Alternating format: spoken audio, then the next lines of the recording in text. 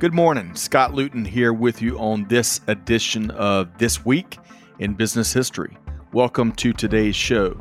On this program, which is part of the Supply Chain Now family of programming, we take a look back at the upcoming week, and then we share some of the most relevant events and milestones from years past. Of course, mostly business focused, with a little dab of global supply chain, and occasionally we might just throw in a good story outside of our primary realm. So I invite you to join me on this look back in history to identify some of the most significant leaders, companies, innovations, and perhaps lessons learned in our collective business journey. Now, let's dive in to This Week in Business History.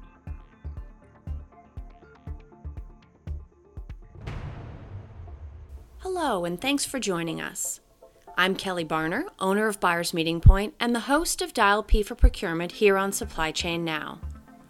You can join me on the third Tuesday of each month for a video live stream that runs from 12 to 1 p.m. Eastern as I bring together the leading minds in corporate spend management and do my best to blur the lines between procurement and supply chain. I'm guest hosting this edition of This Week in Business History, so thanks so much for listening.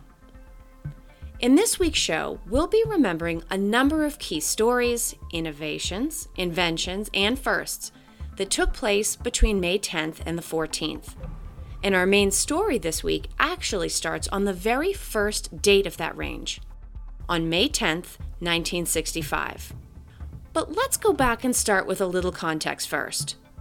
In 1937, a little boy living in Omaha, Nebraska, bought a copy of a book titled 1,000 Ways to Make $1,000. From there, he never looked back. A born entrepreneur, he started a variety of small businesses, everything from car detailing and paper routes to selling chewing gum and golf balls. He visited the New York Stock Exchange for the first time at the age of 10 and filed his first tax return at age 14. The funny thing about that first tax return is that he listed his bicycle and wristwatch as deductions, paper route expenses, for $35. He always worked hard, studied hard, and invested carefully. He attended the Wharton School at the University of Pennsylvania and the University of Nebraska before going on to graduate from Columbia Business School. He believed in value investing, a strategy that prioritizes stocks that seem to be trading for less than their book value. Stocks that the market as a whole is underestimating for whatever reason. As I'm sure you've noticed, the market has a tendency to overreact to both good news and bad news. This throws stock values out of whack with long-term corporate valuation and, in turn, creates an opportunity if you can spot it. By now, you've probably guessed who this story is about. One of the best-known value investors, Warren Buffett, the Oracle of Omaha. He's been a person of some interest to many, both for his social causes and for the fact that despite his enormous personal wealth, he insists on living frugally. He earns a salary of about $100,000 a year, and he hasn't had a pay raise in over 40 years. Now on May 10th, 1956, Warren Buffett gained a controlling interest in Berkshire Hathaway. Back then, Berkshire Hathaway wasn't the multinational conglomerate holding company we know it as today. In 1956, it was a failing textile company headquartered in New Bedford, Massachusetts, less than an hour from where I'm recording this podcast. Buffett didn't actually intend to buy anything. He intended to sell, as a matter of fact. He had an agreement to sell his shares to Berkshire President Seabury Stanton at a price of $11.50 each. When Stanton sent through the official offer to buy the shares at a point lower than they had previously agreed to, $11.37.50 per share, Buffett was furious. He started buying up Berkshire Hathaway stock and on May 10th became the majority shareholder with 40% of the company's stock in his possession. Today, Berkshire Hathaway is a conglomerate with almost $900 billion in assets. It wholly owns some very familiar companies: Geico, Duracell, Dairy Queen, BNSF, Lubrizol, Fruit of the Loom, Helzberg Diamonds, Pampered Chef, and NetJets. It also owns a little over 38% of Pilot Flying J and has significant minority holdings in public companies like Kraft Heinz, American Express, Coca-Cola, Bank of America, and Apple. The extra interesting thing about Berkshire Hathaway is that it made brand new history last week, May 4th. That has to be the newest history that has ever been covered on this podcast. Believe it or not, Berkshire Hathaway currently trades at $421,420 or so per share, and it's trending upward. Let me just repeat that and let it sink in. If you want to buy one share of Berkshire Hathaway, it will cost you over $400,000. For comparison, one share of Apple is about $130. One share of Google is about $2,300. And one share of Target is a little over $200. So here's what happened last week. The stock price is so high that the NASDAQ computers can't compute and display their value anymore. It's sort of like a Y2K problem if your personal history goes back far enough to know what I mean. NASDAQ trades with 4 decimal places, and they're just plain out of digits. As a result, the stock temporarily stopped trading for 2 days, and when it restarted, it very quickly hit the maximum number NASDAQ can handle. For now, traders have to go elsewhere for their live data, as the NASDAQ issue won't be resolved until May 17th. Just to bring this piece of history full circle, Warren Buffett ended up buying Berkshire Hathaway because of a dispute over 12.5 cents per share in 1956. And about 65 years later, their stock broke NASDAQ by trading above $429,000 per share. I'd say that was a pretty good trade. No wonder they call him the Oracle.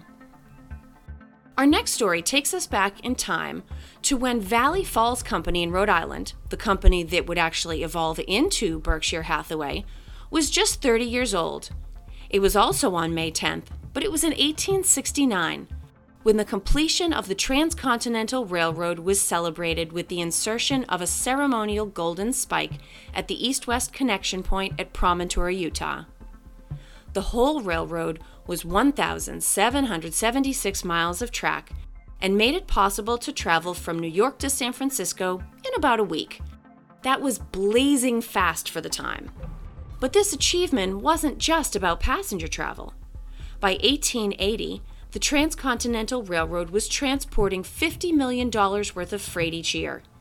It moved Western food crops and raw materials to East Coast markets and manufactured goods from East Coast cities to the West Coast. And because of its 2 coastal connections, the railroad also facilitated international trade. Just 3 years after the railroad was complete, Aaron Montgomery Ward started the first mail-order catalog business. The Transcontinental Railroad and the other rail lines that followed made it possible to sell products far and wide without what we call bricks and mortar locations today. Most of us are blown away with what Amazon is capable of now. But just think back to what it must have been like to receive a package from Boston, somewhere in the Midwest, back in the 1880s. It's almost unthinkable. On May 11th, 1947, the B.F. Goodrich Company in Akron, Ohio, announced that it had developed a tubeless tire. By removing the inner tube and making the tire walls strong enough to resist the pressure of the air themselves, Goodrich improved both safety and efficiency. It actually took about 5 years for Goodyear to receive the patents associated with their invention, but they didn't let that time go to waste. The tubeless tires were used by taxi drivers and police cars and had proven themselves in traffic and at high speeds by the time the patents came through. Before we close out May 10th to the 14th in business history, let's celebrate a few birthdays. On May 12, 1918, Mary Kay Ash, the founder of Mary Kay Cosmetics, was born. In 1963, she became frustrated when she was passed over for a promotion in favor of a man that she had trained. So she retired and intended to write a book to assist women in business. The book turned into a business plan. She started Mary Kay Cosmetics with a $5,000 loan from her son, 9 saleswomen, and a single storefront in Dallas, Texas. She would imitate the house party business model used by Tupperware and others to expand her company to over $200 million in sales by the time of her death in 2001. On May 12, 1929, Bernard "Bernie" Marcus, the co-founder of the Home Depot, was born in Newark, New Jersey. After being fired from the Handy Dan Home Improvement Center over a corporate power struggle, he and co-founder Arthur Blank founded the Home Depot and completely revolutionized the home improvement experience with their warehouse format. On May 14, 1984, okay, that birth year is a little depressing, Mark Zuckerberg, co-founder of Facebook, was born. Originally intended to be a college social network, Zuckerberg co-founded the company with Harvard University classmates and roommates Eduardo Saverin, Andrew McCollum, Dustin Moskovitz, and Chris Hughes. Zuckerberg and Facebook have been on and off the front cover of the newspapers and in and out of the front seats of congressional hearings for years as one of the 5 big tech companies, along with Google, Apple, Microsoft, and Amazon. That might be due, in part, to Zuckerberg's business philosophy. The company's original motto was, "Move fast and break things," and it was based upon his belief that unless his development team was breaking stuff, they weren't moving fast enough. On May 2, 2014, the internal motto was changed to "Move fast with stable infrastructure." Far more mature, but honestly, it's a little bit less exciting. His current personal worth is estimated at a little over $114 billion, more than Warren Buffett, who is at $106.8 billion. Of course, Zuckerberg makes more too. On paper, his salary is just $1. But when you add in all that, quote, all other compensation, end quote, he takes home about $25 million a year.